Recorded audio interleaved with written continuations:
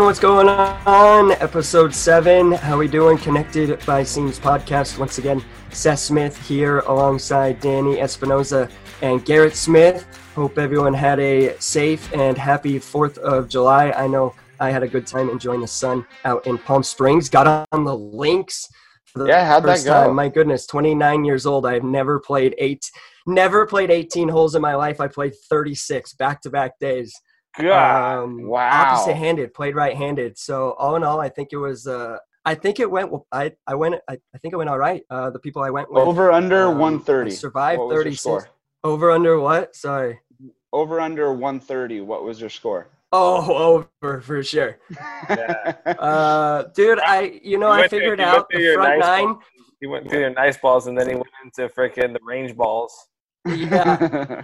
Dude, work hard through the front nine and then just chill on the back nine. That was the strategy, but it was fun, man. I told the people I was with I would definitely start going to the range, and I heard I might get that itch. I think I need to buy a cheap set of shitty lefty clubs and see if I but it was fun. I think right-handed I think if I was doing it lefty and once I started to struggle, I would have really lost it. So being right-handed kind of, in a way, I think helped me. I don't know. Not take it too serious. But yeah, exactly. Just kind of grip it and rip it was the strategy, but good time. That's what I do right-handed. So yeah. What did you guys do? Lit off fireworks. Yeah, holy cow, I saw that. Massive little... Dude, we have a couple of neighbors that let it eat. I mean, they let it eat. I mean, well above the trees. I'm like, ooh, it's like Disneyland in the backyard right now. It was great. Well, I'm sure the kids loved it too, huh? Oh, yeah. They had a good time. It was a lot of fun. We live on a good street, so it was a good time. Danny was one of those people freaking out my dogs. One of my dogs does not do well, so we had to barricade her. And she actually did great, but 4th of July was super simple and easy this year. I kind of liked it. It was a little change of pace. It was good. Yeah. Good. Well, we're excited to be back. As mentioned, episode 7, another good one that we have on tap. Get to talk to ex-big leaguer Pedro Alvarez, former 2nd overall pick. Had a tremendous college career, did well in the major leagues, led the National League in home runs one year. Just an overall really good guy. I know Danny really close with Pedro, and this is another one, guys, I'm excited for. Yeah, he's awesome. Great guy.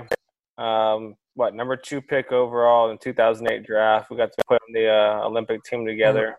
And went to Vandy, very well educated, very well spoken, great guy, family man.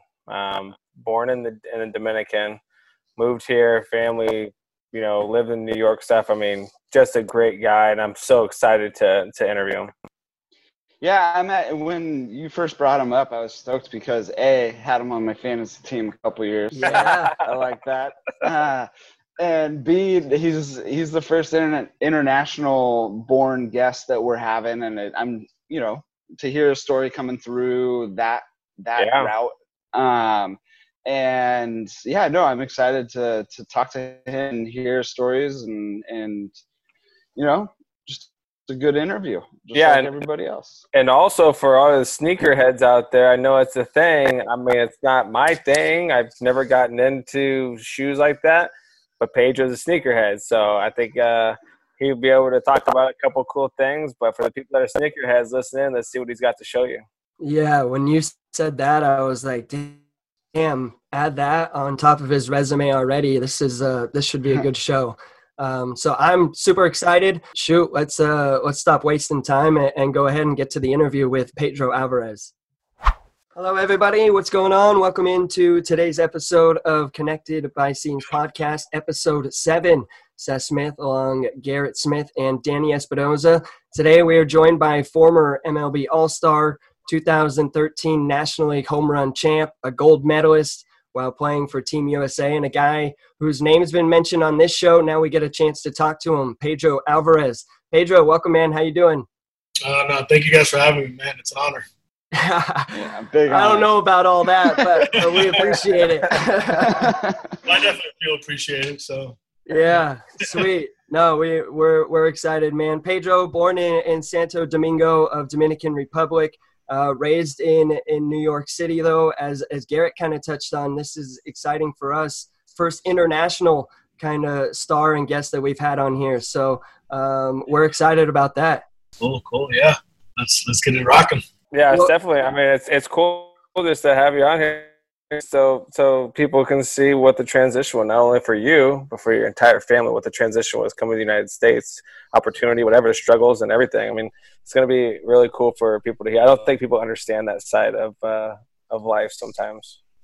Yeah, and I was lucky because I grew up in New York all my life, so I don't really know anything different than that. But for like my parents and hearing their story, and my dad came probably he was traveling back and forth about 10 years before my mom was able to come.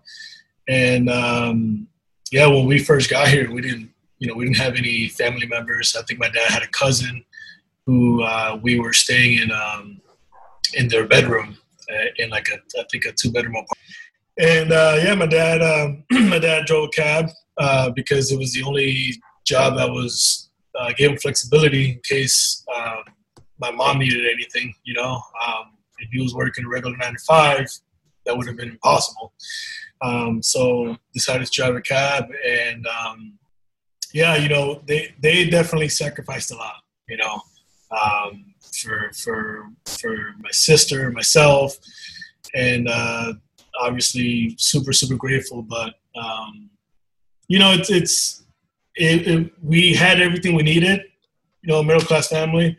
But there are obviously a lot of things we wanted as kids and as a family that didn't get the luxury to have. But we did have a good sense of community and family. So those are just wants and not necessities. So. Yeah, that's awesome. Well, then, transitions into, New York. And shoot, I've been in New York one time, 3 days in New York. And my goodness, I always say, like, I think I could have fell, ate shit, blood everywhere, and people would have just walked around me. It was like, that was nuts. As soon as I got out of the train station, it was just honking, Uber, cab drivers wanting to fight. And I was like, well, I guess we're here. Like, what was that like, man? What age was the New York time take place? So like you said, I was born in the Dominican, but my mom and I came over when I was 1. So like I said, all my life I grew up in New York. And honestly, like growing up in New York, I always thought that I was never going to move out. I love the city.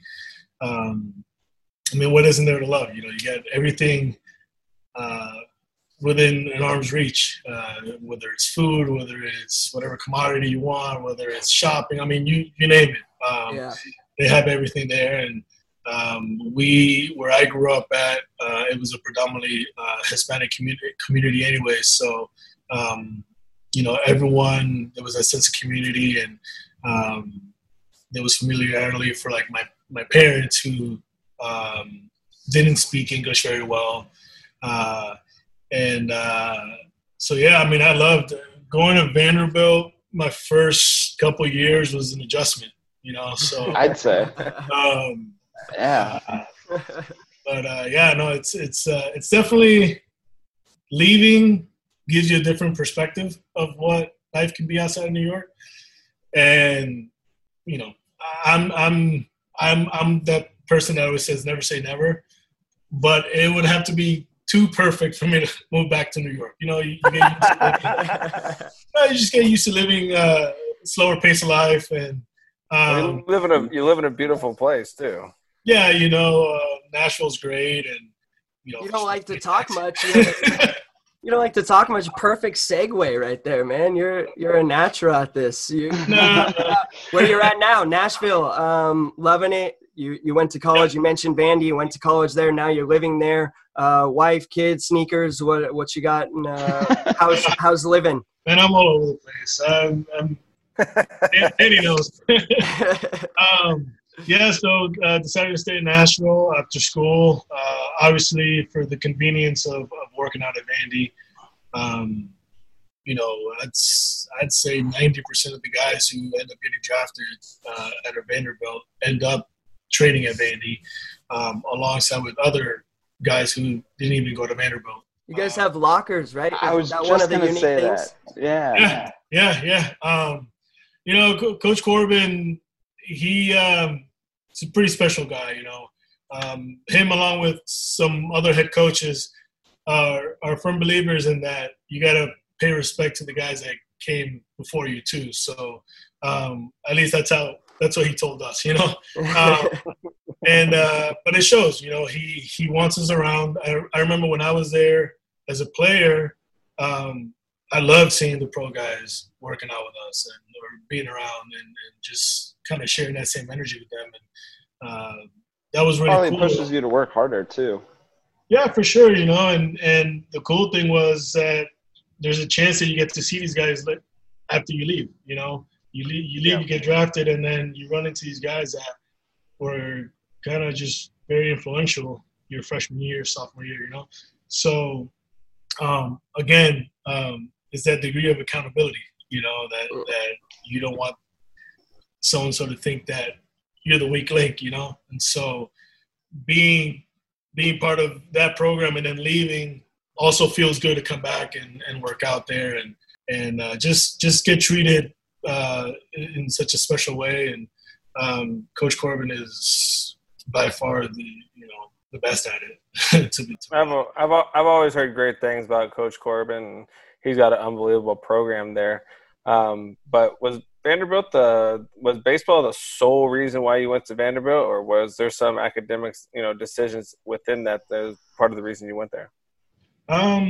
Yeah, I mean, so when I was in high school or growing up, you dream of playing in the big leagues, and you had guys like Griffey, who I obviously idolized, and Griffey was a high school kid. He got drafted out of high school, and that's what I wanted to do. I thought that to get to that level of success in baseball, you had to sign out of high school. So I was dead set on wanting to sign out of high school, but that also came because of a lack of knowledge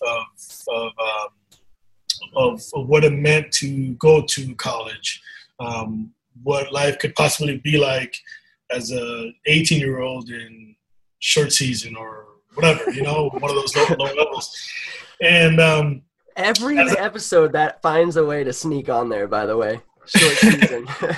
Well, yeah. People don't get what that's like. Yeah, it's crazy. I love it. So as I got older, I was able to become more educated on that and be able to make a better decision. But it was just a lack of I'm the first one of my family to like go to a place like Vanderbilt, and I had a cousin who had graduated from college, but that was it, and she's about 10 years older than I am. So talks of college, they happened in our family, but it was like, oh, you got to go to college. No one knew exactly what it meant. What it entailed, yeah. And it was almost like a fairy tale, And so, so then when I was playing summer ball, we had a pretty good relationship with Coach Corbin because some of the guys, Nick Cristiani, who I played with in summer ball, was going to Vanderbilt. And a guy that was already playing here was on our summer team because the age allowed it. Coach Corbin would be at some of our games. And I got to talk to him, and he presented a pretty good package of what it meant to go to Vanderbilt as an athlete and as a student. And school was always very important to me and my family. If I didn't get the grades, I wasn't going to be able to play, whether it was the school enforcing it or my dad or my mom. So it was always of the highest importance, and I've always known that baseball it's got a lifespan. At some point, you're going to have to retire, or the game will retire you, and what next? So, why not kill two birds with one stone? Go to a super legit D1 program and then have something in your back pocket that you can fall back to with a degree from a place like Vanderbilt. So it was just kind of just like the perfect storm, and also coming in was the right fit for me. Yeah, that's so rad. What was your focus if baseball didn't work out? What was your major? What was that fallback plan at the time? So at school, I was majoring in econ and minor in Spanish. And, to be honest, there wasn't much thought of, if this doesn't work, what am I going to do? It was more of, I'm working for this goal and I'm hoping to get drafted. And it was more like, well, if I don't get drafted, then I'll figure it out. I have another year of school, and that's going to help me kind of seek my path, because I think that, it's hard now, especially at that age. It's kind of hard to kind of pick a path for yourself, I think, and kind of see what's out there for you. And especially at that age, you're still, as much as you're focusing on it, baseball is still so big too. Yeah. So, I was going to rely on school and kind of networking, that senior year and kind of just take it from there. As much as I like to be prepared, I'm also a person who tries to be realistic and not be too stuck on the fine details, and some things just have to come to you, and some things obviously you have to work for, but that was kind of my thought process with that. And but again, to be honest, it was, the focus was on baseball and obviously academics, but I had a lot of help in that department.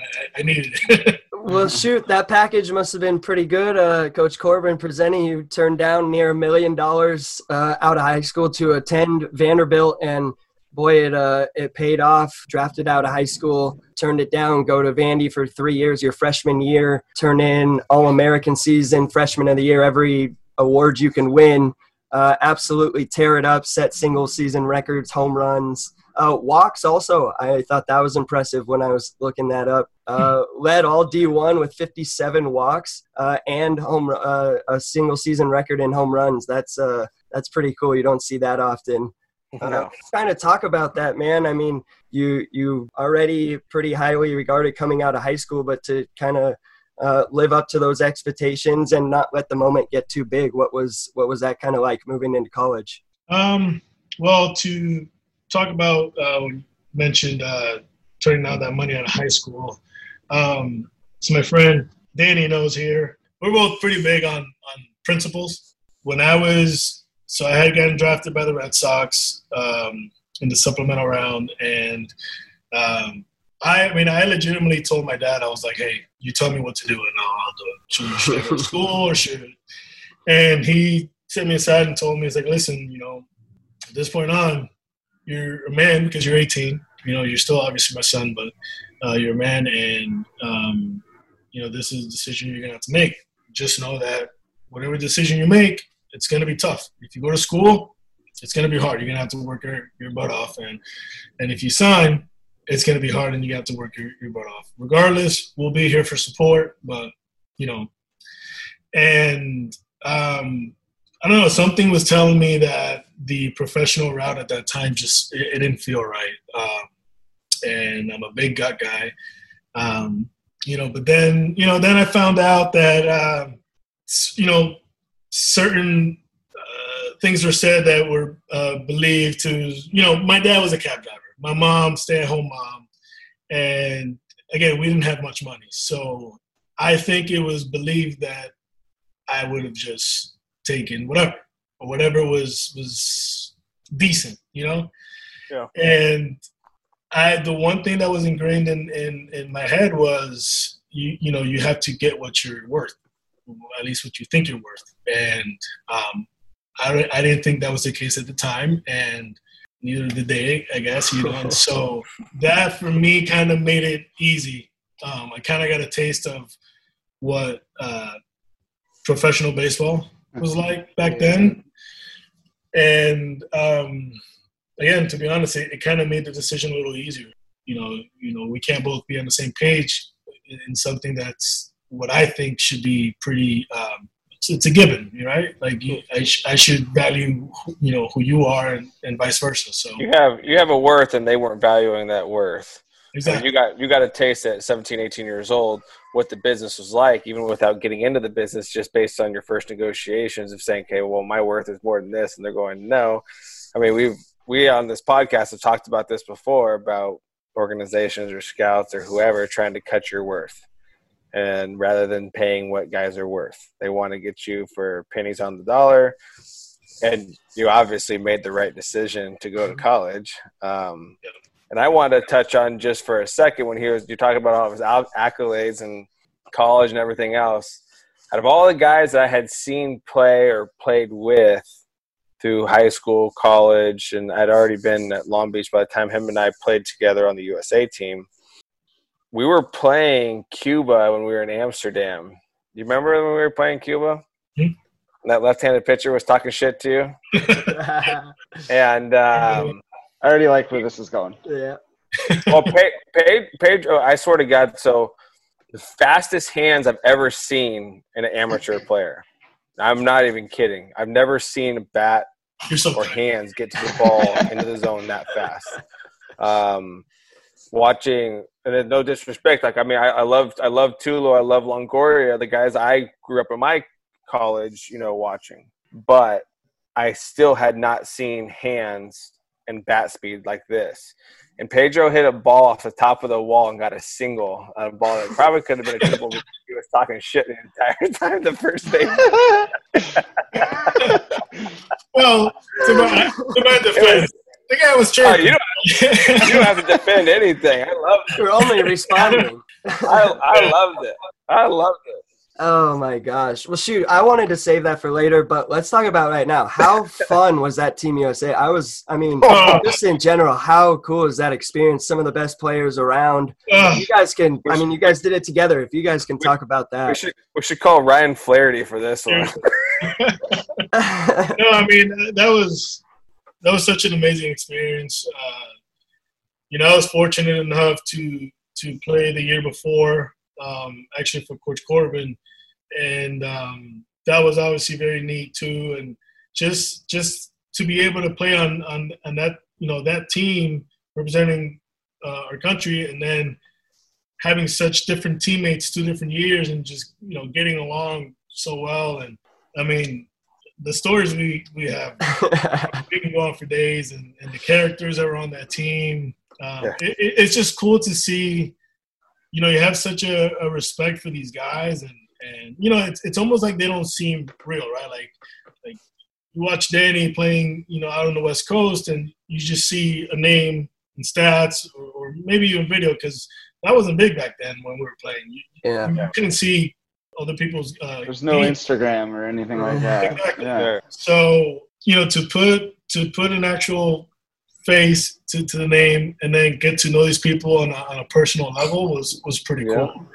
And I found out that most guys are goofballs, and you know, and that was cool. But to get to travel the world, get meal money, get fed, you know, everywhere, and go to these really cool places, it's just, you know, that to me makes going to college obviously just worth it, you know.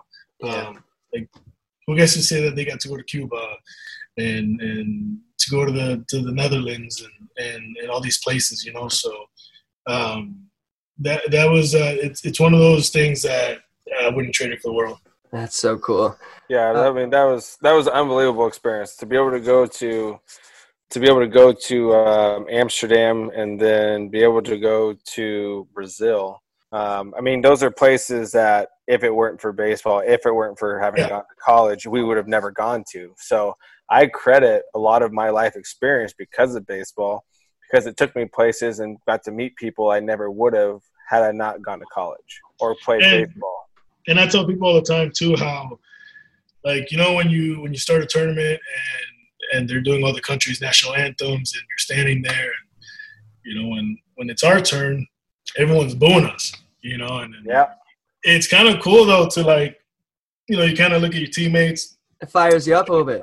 Man, it really does. And it gives you that sense of pride for sure. Yeah, for sure, you know, and you know, it's probably the closest thing to like playing college ball, you know, where everyone has that common goal and you're playing towards something. But that was like a different. I mean, when you talk about that, because we were in Brazil for the Pan Am Games, and we walked into a full Olympic style introduction around the track of the biggest soccer stadium they have that held 100,000 people or more. I mean, that stadium was unbelievable.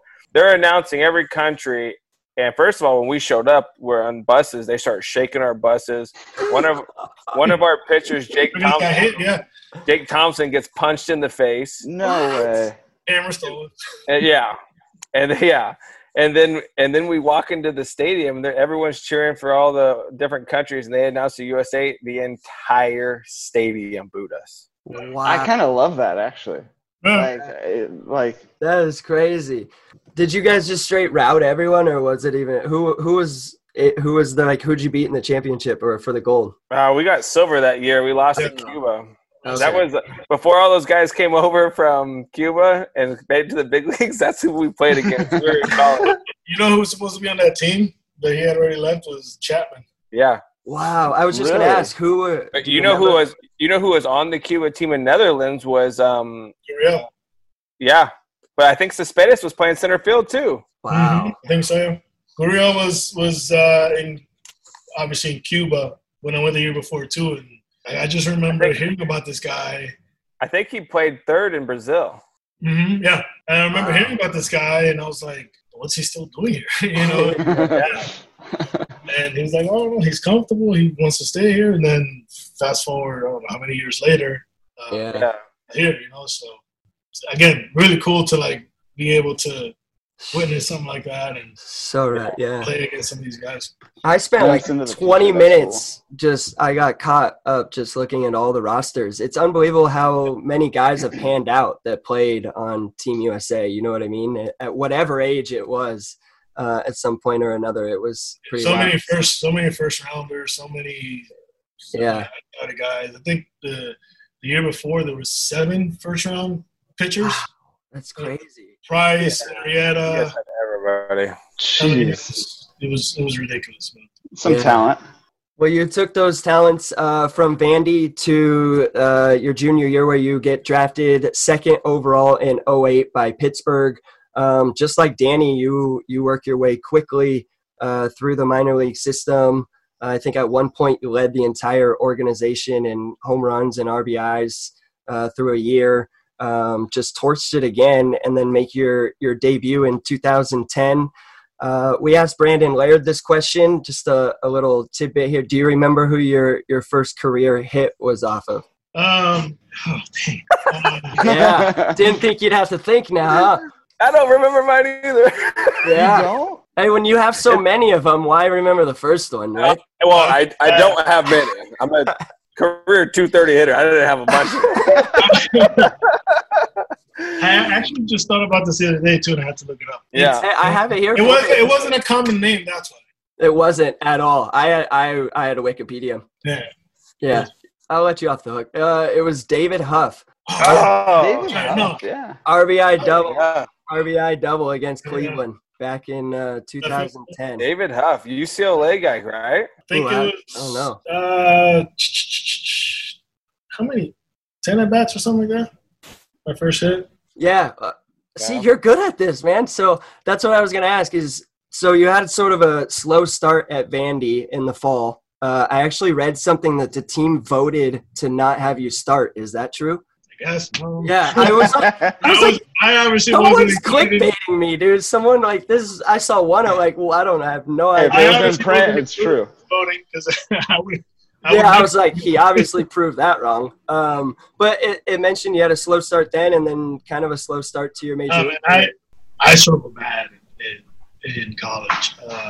That fall, I think I got 2 hits the whole fall, and I was facing guys like Price, and we're notoriously good for pitching at Indy. And so one time, it was like the middle of it was midterms in the fall, and I mean, I think I had 3 finals that day. Pretty sure I had flunked all 3 of them. I get to the field. I'm telling you, school is a struggle. I needed every bit of tutoring possible. I get to the field. We got inter squad. I'm facing Price, strike out twice. Then I face this other kid named Cody Kroll, lefty. Strike me out another time. So it's 3 strikeouts, 3 fail finals. And I get triple crown, baby. Triple I crown. get to my room, and I was like, this is the one time I said it to myself. I was like, shit, maybe I made the wrong decision. I should have signed. But, I just, at that point, I was like, well, you know what? Are you here? What are you going to do? Just get your best foot forward, keep going. And is that what you did? I mean, was there and in your major league too, if you want to even kind of incorporate the two, but kind of just how did you finally get acclimated to being on the big league stage and just realizing, hey, here's your shot? Yeah, so I would say the biggest difference, the difference between in college and professionally was, so in college, I just kind of told myself, all right, strap your boots, work hard, keep working, you're going to get it. And that kind of was the case there. And then in the big leagues, it was almost like I was a little too smart for my own good. I like watching film. I love hitting in the cage. Danny can to a fault. He's the same. I'm the same way. What I realized, and it wasn't until probably 2012, what I was trying to do is, so I would watch all these guys. I would watch Adrian Gonzalez. I would watch Big Papi. I would watch Prince Fielder. And I would see what they did, and I would watch their film. And I would, try to take the best of their abilities and kind of see how I can apply it to myself. And get really frustrated when things wouldn't work out and just obsessed with fixing things. If I'm watching film and I'm watching 10 swings and 2 swings are shitty, I'm trying to fix those 2 swings. Wow. That's the worst. Perfectionist, man. I'm trying to fix those 2 swings, and thank goodness Derek Lee, which was the one thing that in Pittsburgh we got a couple of veterans that came along that were able to help us. I wish we had some more because we had to do a lot of figuring out on our own. But AJ was great for the pitchers and great teammate. But he took those pitchers under his wing. But Derek Lee, he's in the video room and I'm in there, and he's like, "What you watching?" "Oh, I got this. I think I need to do this." He goes, "Hey, don't watch negative film. Don't watch things that, instead of watching the things that you need to fix, watch the things that you did well and just tell yourself, do that again." And it made sense because, it's the amount of anxiety that I got watching these pieces of film that I needed to fix and work on. Well, I would watch that. Let's say it was after a game. I wasn't going to the cage. I was going home. Probably going to be thinking about that. Hey, when I get to the cage tomorrow, I got to do this. And it brought some unnecessary anxiety. And to go back to not comparing myself to players, but just kind of dropping my game a little bit to theirs and seeing what they did, It wasn't until about 2012 that I kind of just sat there and I realized that a lot of these guys may have some things in common and some things that are different. But there's one universal thing, well, two things that they all shared. One was that they all had pretty much 10 years plus of experience in the big leagues that I didn't have. And two, that they all were different. Like Adrian hit different than Big Papi and vice versa, So once I understood that you can admire some of the things that they did and you can take some of their little things, you still have to have your own identity. And at the end of the day, you just have to play. You can't be in their level. You can't think the way they think because you haven't been in their shoes. And so once I gave myself a chance to actually learn from my own experiences, I was better able to just get a better feel as to what actually I needed and what I needed to work on. Yeah, I mean it's so easy. Obviously, you and I both did it. It's so easy when all that film crap came out and you could take it home on your iPad after the game on the plane trip and watch your terrible at-bats. Watch the negativity over and over and going, what am I doing wrong? And you sit there and go, what is going on? Why am I doing this? And you pull up a side-by-side, like he was saying, of another swing, and then you just go down this hole and you just getting deeper and deeper and every day. Sure, it just builds into your subconscious too. Oh God, everything. Yeah. Like you said, you could take 1,000 great swings, and on 1,001, if you didn't hit it perfect, the only swing you remember is that one bad one. Oh yeah. Yeah. And it's awful, but we love it. Right? Yeah. It's a baseball player. It's a curse because you want that kind of dedication, but there isn't such a thing as being perfect. So we paused the first half of the interview right there with Pedro Alvarez. Just so cool to hear his story, being born in the Dominican Republic and then, getting to hear about his days in New York City and just the sacrifice his family had to make to get, him to get where he is now, and just a lot of cool points made. I know you guys have a couple to touch on, but for a guy just found a way to thrive in whatever situation he was in, whether it was sports, academics, just trying to do whatever he could do best. If you guys want to touch on a couple of points. Yeah, definitely. I mean, I thought that it was really cool that he opened up and talked about his family being from the Dominican Republic and moving here, and that he moved here at 1 year old. So he says he's, kind of a born native New Yorker. But to hear the story of his dad driving taxis, and he did that for the family so he could be available at any point for his mom to help her rather than taking a 9 to 5, and to work hard and be able to instill a work ethic in his children. Obviously they saw what their dad did because he's telling the story still. And to be able to take care of the family and have education be something that was so important to their family that they, whether it was my coach or whether it was mom and dad telling me the only way you can play is if you get good grades. It was a great story to hear that his family come from another country and did so much, and his family gave he and his sibling an opportunity to be successful in life. Yeah, and like you said, the importance of education. Him getting drafted out of high school, $1 million.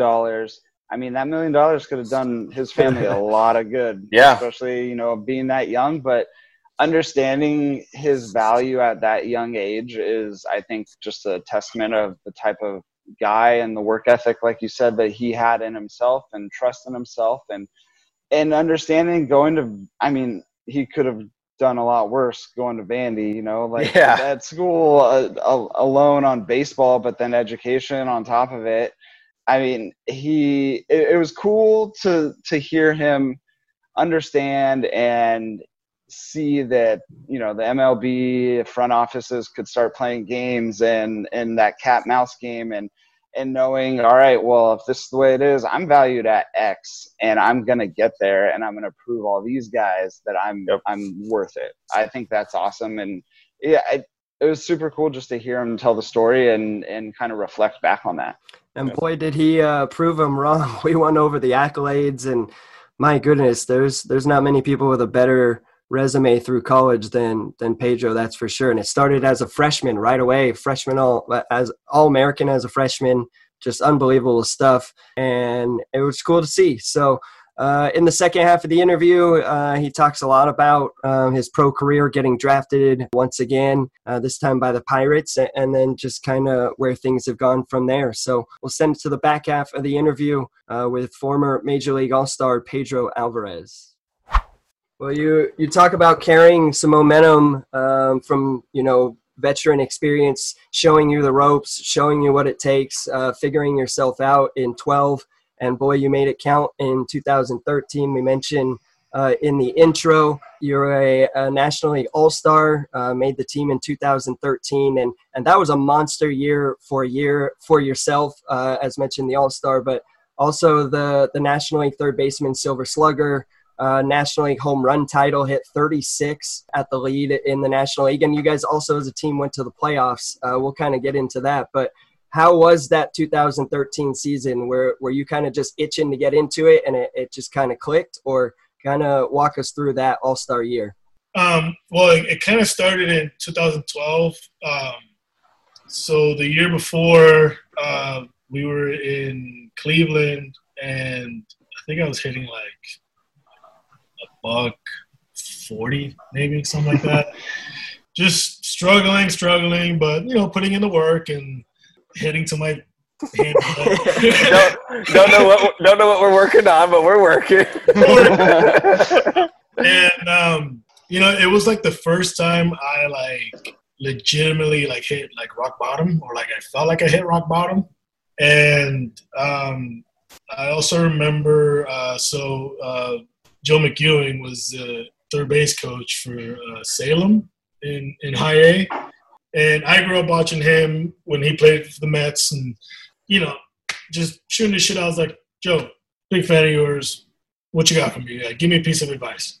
And comes back the next inning, and, he told me, he's like, have a routine. Have something that whether you're going good or bad, it just keeps you on track. That the good work that you're putting in is going to put you in a better spot. It's not going to make you succeed because there's a lot of variables, but it's going to put you in a good frame of mind. And comfort zone. Yeah, and I've heard that 1,000 times, but for whatever reason, that 1,001 time, it just kind of clicked. Just trust the process. Don't worry about the results. And I kind of took it to heart after that. And so fast forward 2012, I'm hearing things like I'm going to get sent down again and all this stuff. And finally I was just like, screw it. Fuck it.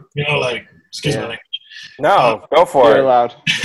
I was like, fuck it. It honestly can't get any worse than this. If I get sent down, I played a couple months in AAA the year before because I was hurt, and so I was like, the worst that can happen is you go down there, you play well, you come back up.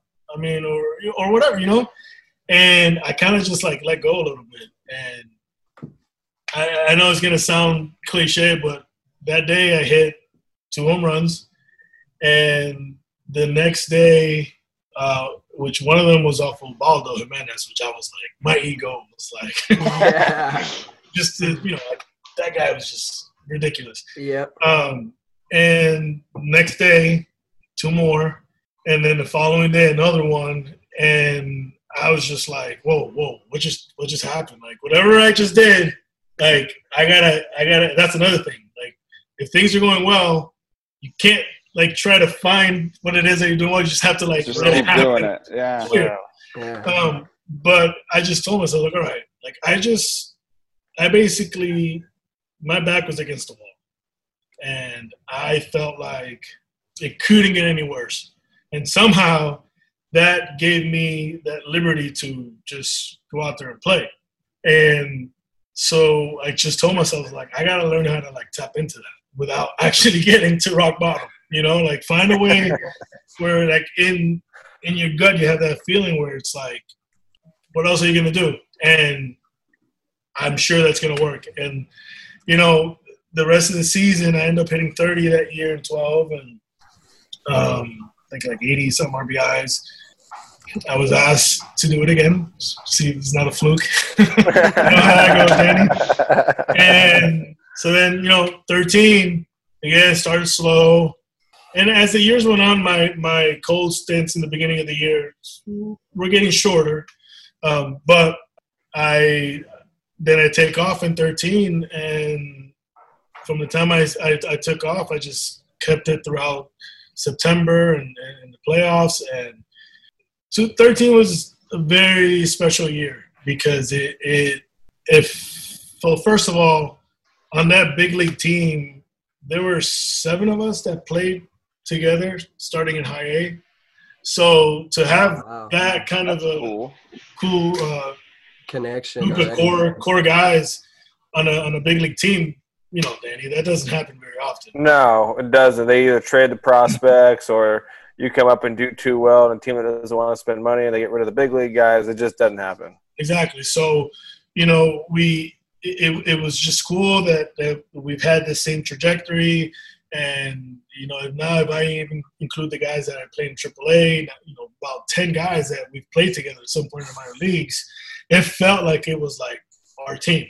And, you know, it was our wins and it was our losses and it was, you know, our success. And, you know, aside, you know, the personal accolades, they're all great, obviously, playing the All-Star game, being in the Home Run Derby. But not only that, but, like, playing it in my hometown was ridiculous, you know? Yeah. Left that part out, sorry.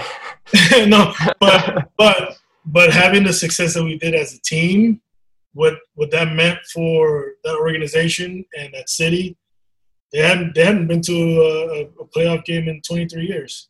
And, of course, that's the year that they introduced the wild card game. So it's like, not only do we have to play well, but we have to play one more game, you know, just to add the dramatics to it. Well, you guys, you beat Cincinnati in that game. But going back to that 94 wins, I mean, you mentioned you guys played together for so long, but is that something maybe at a particular point in the year you guys kind of looked at each other and was like, wow, we can actually do, like, play, you know what I mean? Or is that something you guys just expected? I know you want to, like, say yes, but there's got to be a moment that you guys realize you have something special going to win 94 games, right? Yeah, I mean, I think I can speak for all of us, but, you know, Danny, you never go on the field not think that you can't win. Like, yeah. I don't think I've ever met a player that can honestly say, like, obviously you can be realistic about the build of the team and how it might be a long shot, but at the end of the day, you still expect to win, you know. And we were, I guess you can call us underdogs, and people didn't think that we were going to do as well. But you know, there's 30 teams. Like, how many teams can actually be a shoo-in to, you know? So we always just went out there with the mentality that we just had to compete, you know. We weren't a team that were going to clobber another team with 10 runs, but we knew we had the pitching. So that confidence on the mound, and we took a lot of pride in defense. We knew that if we got the timely hits, our pitching was definitely going to hold us up, and our defense could hold our own. And but it was never one of those instances where it was like, oh, hey, we got something going on. Let's keep never going. Surprised yourself. Yeah, you know, it feels good winning. Yeah. So every time we win, let's keep doing that again. You know, let's keep doing it. It's nice to play music after we win. It's nice to dance like idiots at the house after we win. But it was just special again in the sense that it was our team. We were so young, and with the right mix of some veterans. It was just a really, really cool experience. And then finally, you get to the wild card game, which is funny. So we were playing Cincinnati the series before that, and it was a 4-game set, and we A lot of looks. we played 3 games, beat them 3 games, and then here comes the 4th game, and you're like, obviously we want to win, but it's like, has a team ever beat a team 5 times in a row?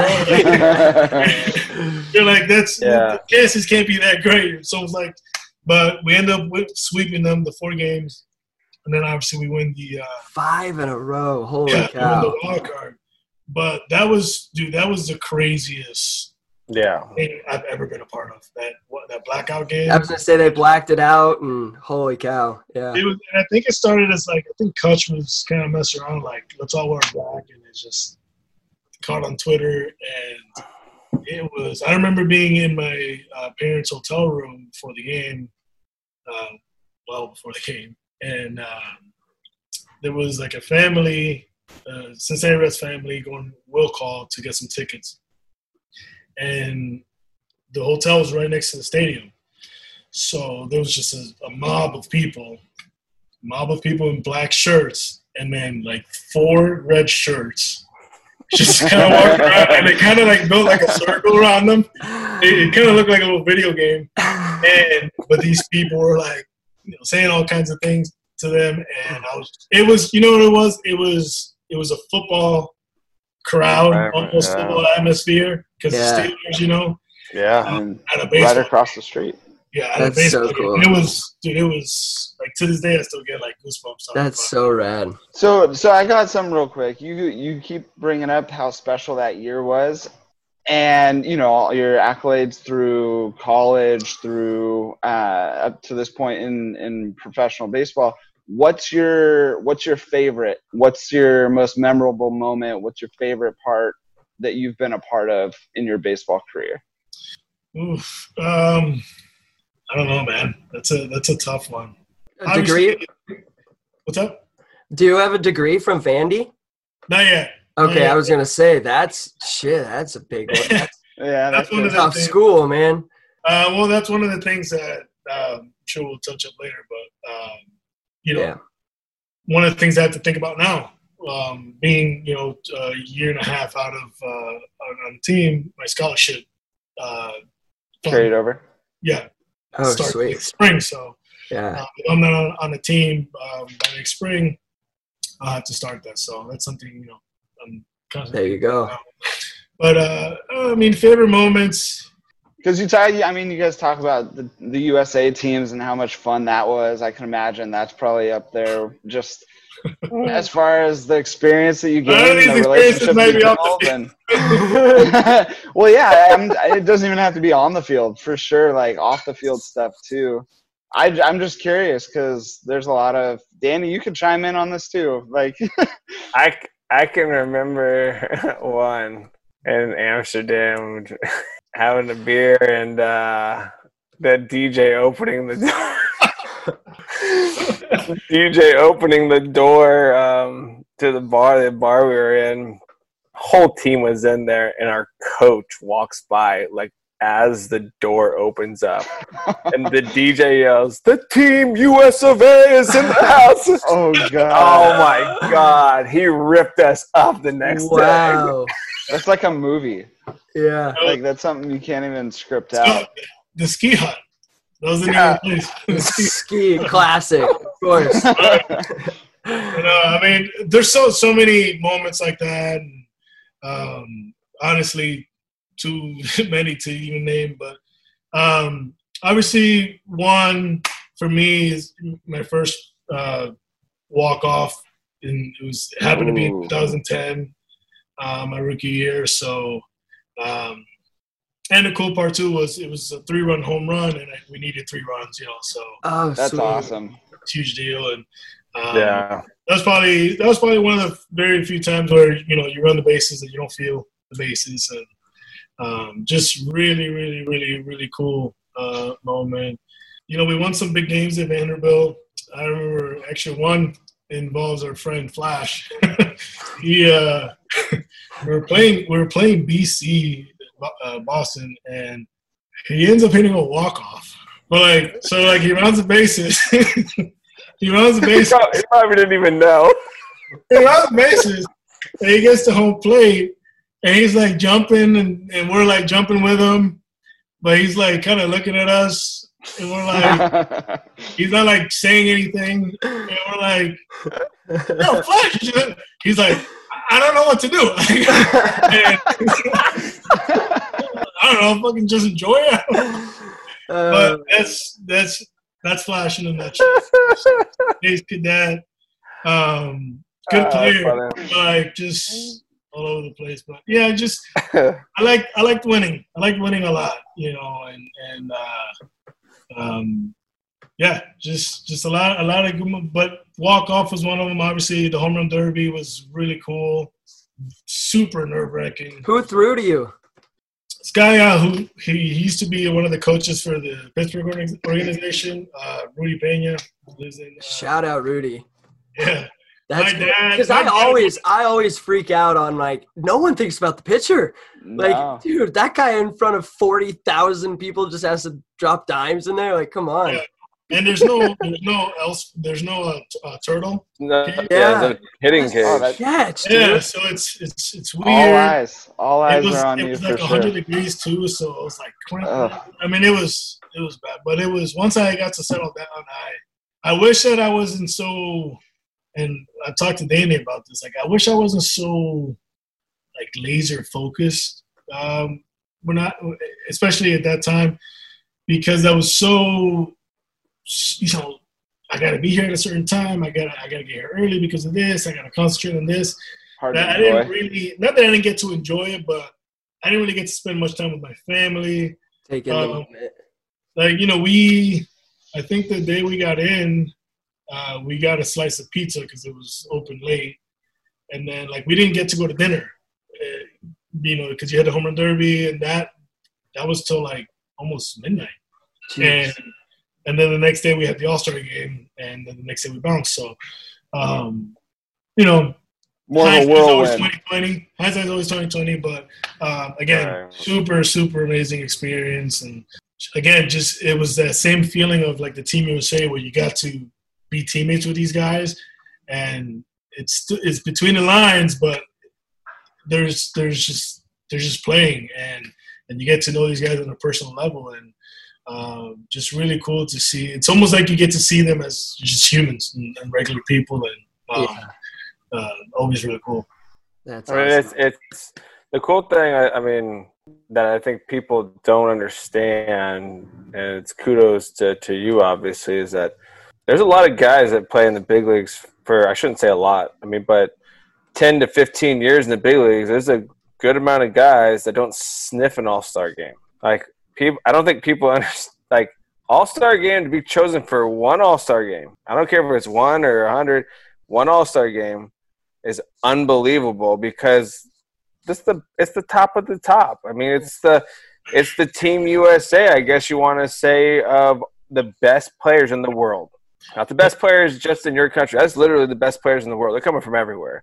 Yeah. So you to make a team like that is just so unbelievable. I've heard about so many guys, they've never made an all-star team. They've been 12 years in the big leagues. I mean, so to have an all-star game under your belt is just almost the biggest accomplishment outside of the Hall of Fame for a Major League Baseball player, I feel like.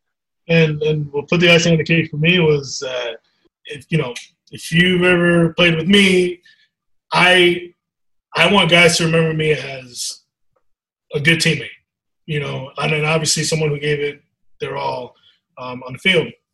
But, you know, my vote wasn't a fan vote. It was the players who voted for me.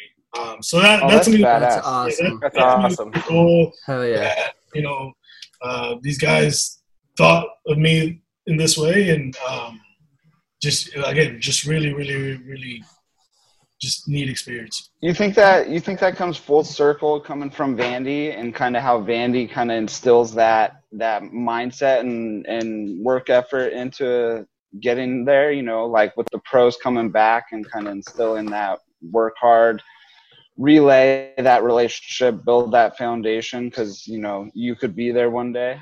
Yeah, you know, I think that Vanderbilt has been so instrumental for me. Coach Corbin has been so influential in just my upbringing from early adulthood to now. It's just simple things like, not so simple, but we would practice how to stand for the national anthem. And some people might think it's a little ill or a little maybe ridiculous, but it just shows attention to detail, and Discipline.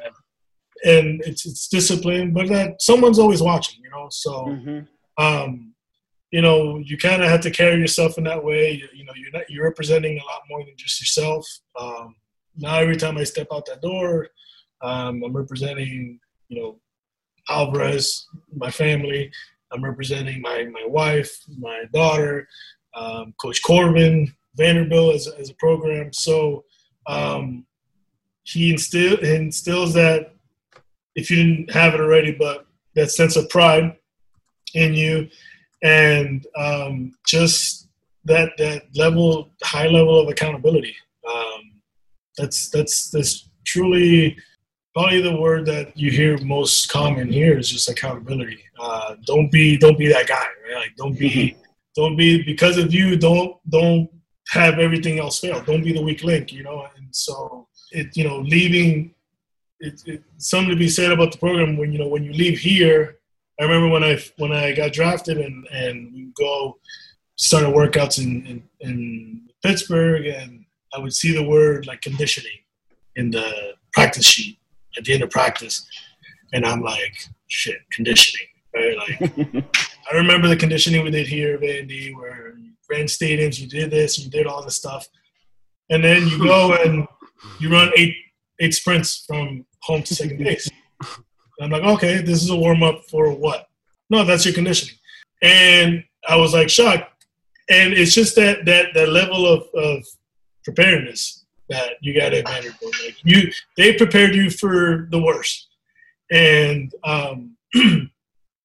just that, and in combination with leaning on each other and counting on one another, because on paper, Vanderbilt wasn't. My sophomore year, we were number one for, I think, like 14. How many weeks are in college? Like 17 weeks or something like that? Good for question. 14 out of like this 15, 17 weeks or whatever. Wow. We were number one in the country, and we think we won. It was like 32 come from behind wins that year, which you can't tell me that not indicative of a team with team chemistry, And so every day it was someone different, and that doesn't happen unless you have a team that's all in. Buys into it. Yeah. And so that's been ingrained in my mentality and just how I go about my business with playing this game. I mean, that's kudos to Coach Corbin for obviously getting his players to buy into the process and to what he was preaching. But for to have the right players at that school to buy in, and probably I'm sure those guys that you had to change their minds on some of this stuff. Not all of them were 100% in until you had to get their minds changed. But I just wanted to make a quick note that Coach Weathers for me is my favorite coach. Love Coach Weathers. Him and I are still really close. Awesome guy. But I love Coach Corbin even more now after you told me that you guys went and practiced the national anthem. I mean, that is – yeah. But, I think of it now, and I think of when we played together or against each other and how you stood. You always stood feet together, arm behind your back, hand over the heart, very, very representative, respectful of the United States. And that, and people when I think about it, it's awesome. People email him all the time, just veterans. Hey, I saw so-and-so in this game in AA or whatever. I really appreciate how these guys stand for the anthem. And that's awesome. All these things. And again, it's just paying respects to things, to everything, to everyone. Coach Corbin will talk to a 5-year-old the same way he talks to a 50-year-old. It's the same amount of respect and same attention, and we all saw that. That's so awesome. Cool. Well, we talked a little bit about you living in Nashville now, but your wife and yourself married for a decently long time now. I think 10 plus years. Yeah, 10 years next year. You guys really are the baseball family, though. True baseball family. You're the son-in-law of long baseball named Pat Murphy. Just kind of talk about that connection, and I'm sure even when you came home, did you ever have to hear it a little bit from your wife, or she knows the game, if I had to guess, right? Yeah, she does. Which is actually kind of cool because, I wasn't one of those guys that I took games home with me, frustrated. But I did like talking baseball to Kelly, and it was cool. Like sometimes she would have questions about, hey, why did so and so do this, or why was this move made versus this, and so that was that's cool. And yeah, and then Murph is a trip, dude. Good man. He's honestly he is the best guy to have in your corner. This dude knows so much about baseball. He's got, his life story is crazy too, from being head coach in Notre Dame as young as he was. And he basically just went in there and was like, you need to hire me because of X, Y, and Z. And, just betting on yourself. You want to talk about a person who bets on himself? Like that guy bets on himself. And, he was just always there when I needed a different point of view on maybe some of the things that were going on, whether it was on the field or off the field, involving baseball. And he didn't do too much of the intimidating thing. Wow. There was one story. It was my sophomore year. We were playing at sophomore year. We were playing at Minute Maid Park, and we were playing ASU. And I was like 3 for 3 or something like that, or maybe 2 for 2, and I ended up hitting a double. The situation presented itself where he probably maybe could have intentionally walked me, but he didn't. I end up hitting a double off the left field wall at Minute Maid, and it calls timeout. It goes to take out the pitcher. They're in the third base dugout, so he's got no business being around second base after he takes out. So I'm hovering around second base talking to some of the guys, and so he takes out the pitcher and he walks around by me and he goes, "Son, you better respect me." And I go, "I do, coach." And he goes, "No, but for real, you better respect me. I could have walked you there." And I was like, "All right, bro, gotcha." And kind of try to size me up a little bit. But now that I know him, I mean, it was all an act. It was all. Yeah. That is awesome. But no, really, he's the person you want in your corner. Sweet. Yeah, he seems like a great coach. I never got to play for him, but playing against him seemed like a great coach. I mean, just super creative on how he got guys to play. Yeah. He was when he was managing in San Diego. I think it was the low A team. No, rookie ball. I want to say it was rookie ball. He just guys couldn't stand for the anthem properly or were late, and he made a game out of it, and next thing you know, the whole team is out there, and next thing you know, these guys are winning games, and he just finds ways to keep guys engaged. That's the one thing. Him and Coach Corbin are both similar in this way, and I wish that it was a little bit more like this in professional baseball. But they get to know each guy individually, and they find out what ticks them off. They find out what motivates them. They find out how to talk to these guys, and that's what makes them so good, is that they can have a personal relationship with the individual as opposed to just the team. Yeah. And that's been one of my that's probably one of my bigger things about, and it's not just baseball. I'm sure it's like that in every in every sport. But if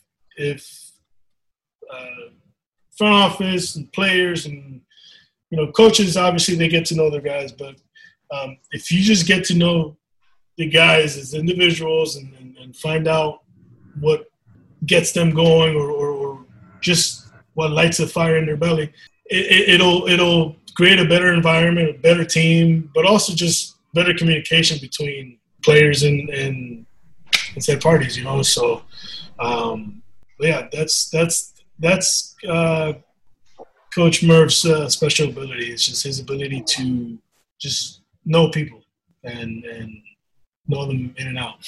Yeah, that's cool. Well, before we let you go, Pedro, we hyped up Sneakerheads. We're trying to get the Sneakerheads on the Connected by Seams bandwagon here. What do you got? Is there anything we can see? You have anything right there? Or? I got a couple things here. So let's see it. I have a problem. Yeah, wait. How bad is this problem? How many are we talking? What do we got here? There's no count. Okay. All right. All right. But okay, so these I got made for the All-Star game. Sweet. And so it's kind of bright. And so Mets colorways, since it was in New York and those two colors. But so I was gonna wear these on the field, but Nike wasn't gonna let me. So it actually ended up being even better because I just ended up getting them signed by both teams. So that's bitchin'. Their signatures. Once the National League and once the American League. That's wow, those are bitchin'. Yeah. I'm pretty sure I got sweet signature right there, Mariano. Sorry about it. Sorry about it. Oh, that's cool. Those are really special to me. I got them. That name Mosh customized them back in 13. Yeah. And then always been a Nike guy? Yeah. Jordan. With Jordan. Baseball Nike, but growing up, Jordan, Nike. Yeah. I'm a little too brand loyal. Yeah. And then these are probably the first shoe that I hunted for, basically just sought after. A couple years looking for these. But these are those are pretty. It's Air Jordan 5 and these were given to oh boy. These were given to his motorsport team. When he had the MotoGP team. Yeah, and so I don't know. They said there's probably 50 pairs of those in existence or whatever. The number changes every couple of years. Regardless, you have a pair. Yeah. Holy cow! Those are the first that's the first shoe I paid some money for, and then give us one more good one. These are my babies. Oof! Are those signed by Jordan? Yeah, those have a signature too. Oh man! My goodness! These are game worn from Barcelona. Oh. It's got the 9 on the back. Yeah. So autographed, authenticated. Oh wow! Wore them in the Olympics in Barcelona. So. Oh, that's sick! Wow, I can have a suitcase with a handcuff. I was just gonna ask, you got a safe just for those? Holy cow! Those will be it, man. Yeah, but that is so cool. Well, there you go, everyone. Head to YouTube. Check this out. Those are unbelievable, man. Thank you so much, Pedro, not only for showing us the sneakers, but giving us your time, man. We really, really appreciate it. Yeah, awesome story, man. Thank you so much for coming on. Thanks, Pedro. Man. Thanks for having me, man. Yeah, we'll be in contact, man. Take care. Stay safe. Thanks, bro. Thanks. What an awesome chat with Pedro Alvarez. We get to kind of hear it come full circle. We get to hear, in the first half, kind of how the struggles began, but he was able to work himself out of the struggles, kind of begin to find himself. And then that 2013 season comes around and he absolutely kind of catches fire and everything clicks, becomes an all-star. Had to kind of work his way for it, but sure enough, he kind of prevails and gets to a platform that he wants. It was also just cool just to kind of talk to him on a more personal level and get that out of him and kind of hear how those changes began for him.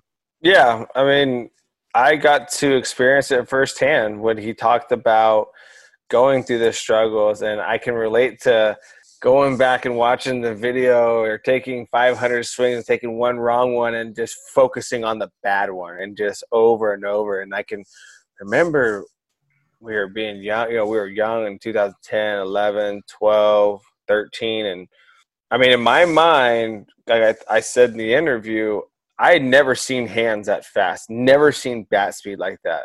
I mean, that was like, I had never seen a whippy bat like that. And I saw him struggle. Like he said, he got sent down in 2012 for a little bit. And I'd see his batting stance change and this change. And in my mind, I'm like, man, this guy's such an unbelievable hitter. What the hell is going on? Like, I want him to just pick his stance from college, take it. He rips the ball. He's got lightning quick hands. In my mind, not knowing, like, are they trying to change him? What's going on? What's happening? But to see it come around, and he talks about, okay, I had to get a routine. And a million people have always said to us, find a routine, trust it. Doesn't mean you're going to go 3 for 3. Doesn't mean you're going to get a hit. But it at least gives you the self-confidence that you've done what you need to do to prepare. And it clicks for him finally. He said the 1,001 time that I hear it, he's like, click. And then to watch his success from across the field and watch him have that success in 2013, become an All-Star, win a Silver Slugger. And like he said, the coolest thing probably about his selection to the All-Star team is that the players voted him in. The respect right there. And yeah. And like you were saying too, the routine, and like he was saying, but baseballs are such a creature of habit. And so like it makes 100% total sense that, yeah, why wouldn't you have a routine? And once you get out of that routine, your whole day and your whole mindset gets thrown off. So I think he kept bringing it and alluding to his time at Vandy and his coaches, discipline and ingraining that into their baseball life, their work ethic on the field. But listening to him say the national anthem, and as detailed as that, like, yeah, I mean, there's obviously, it's very clear and evident why he was so perfectionist on his swing and why he was looking at all those things. And I just think that was a really cool part of his everyday life that he still carries through today. And just that culture and being at that level, and really why going to school is so important to him. And it helps back that up. But what I wanted to touch on when you were saying the All-Star game, you hear it from a lot of people or a lot of players will come out here and there and say that the All-Star game is it's more of a nuisance almost, but not the honor, but the actual All-Star game and the festivities. Correct. And to hear him say it, I mean, I don't know him personally like you do, and I don't know a lot of the players that talk about it, but to hear him say it, it kind of just makes sense. And I feel bad for him in that sense where it's like, dude, I wish you would be able to take that in, because watching it on video is not going to be the same as, reflecting back on that. But it was interesting to hear him talk about that. Nonetheless, he gets to say he was an All-Star in Major League Baseball, and that's so freaking rad. Like you said, Danny, I mean, not a lot of people get to do that. You know what I mean? There's only so many spots every year. The same freaking 10 guys are going to go every year. So there's only a handful of guys to join the crew that goes every season. And to be one of those and to do it in your hometown is so cool. And he was just so soft-spoken, easygoing. I mean, he told us before we even started he doesn't like to talk much, and I think by the end of this is going to be the longest freaking interview we have. Yeah. And I think don't want to ruin anything, but this could maybe be the first of a couple of trips for Pedro on the podcast. I know. I'm hoping that conversation could have went on for so much longer. He let us in on so many things, and just really opened up and let us get to know a side of him that I hope maybe not a lot of people didn't know before. and to close it out with his shoe collection. I mean, unbelievable. Game worn MJs, like what? Yeah. Like we ended that and we all looked at like, how the hell do you get your mitts on one of like a pair of those? Like, game. Like, to do that kind of stuff is really cool, and for him to and share that stuff. And dude, his all-star awesome shoes, guy. Though. No, his all-star shoes. About this all-star signed by every single guy. Oh man. I love that he points out Mariano too. Like, all right, we get it. We get it. Mariano, that's like I know as a player, that's like a key signature. Even as a player, you try to get like. Oh, I bet that's the one you got to get. But that to have the ones that he got made for the All-Star game, to have the ones that Jordan wears in the Olympics, game worn in the Olympics. Yeah. And then he pulls out the turquoise ones that are like only for his MotoGP team that used to. Are they still active? I don't even know if that MotoGP team is still around. I'm not sure. Yeah, I'm not sure either. So they don't even produce anything like that anymore. That was a very 50 pairs ever made. You got one? Jeez. Yeah. That's pretty sick. So all you sneakerheads, I hope you like that, because that's a little insight to stuff probably 99% of you aren't going to touch. Yeah, I didn't even want to try and give play-by-play of the shoes because I couldn't even give them credit, honestly. So you just got to go and check it out. These episodes are all on YouTube, but seriously, check those things out. That was awesome.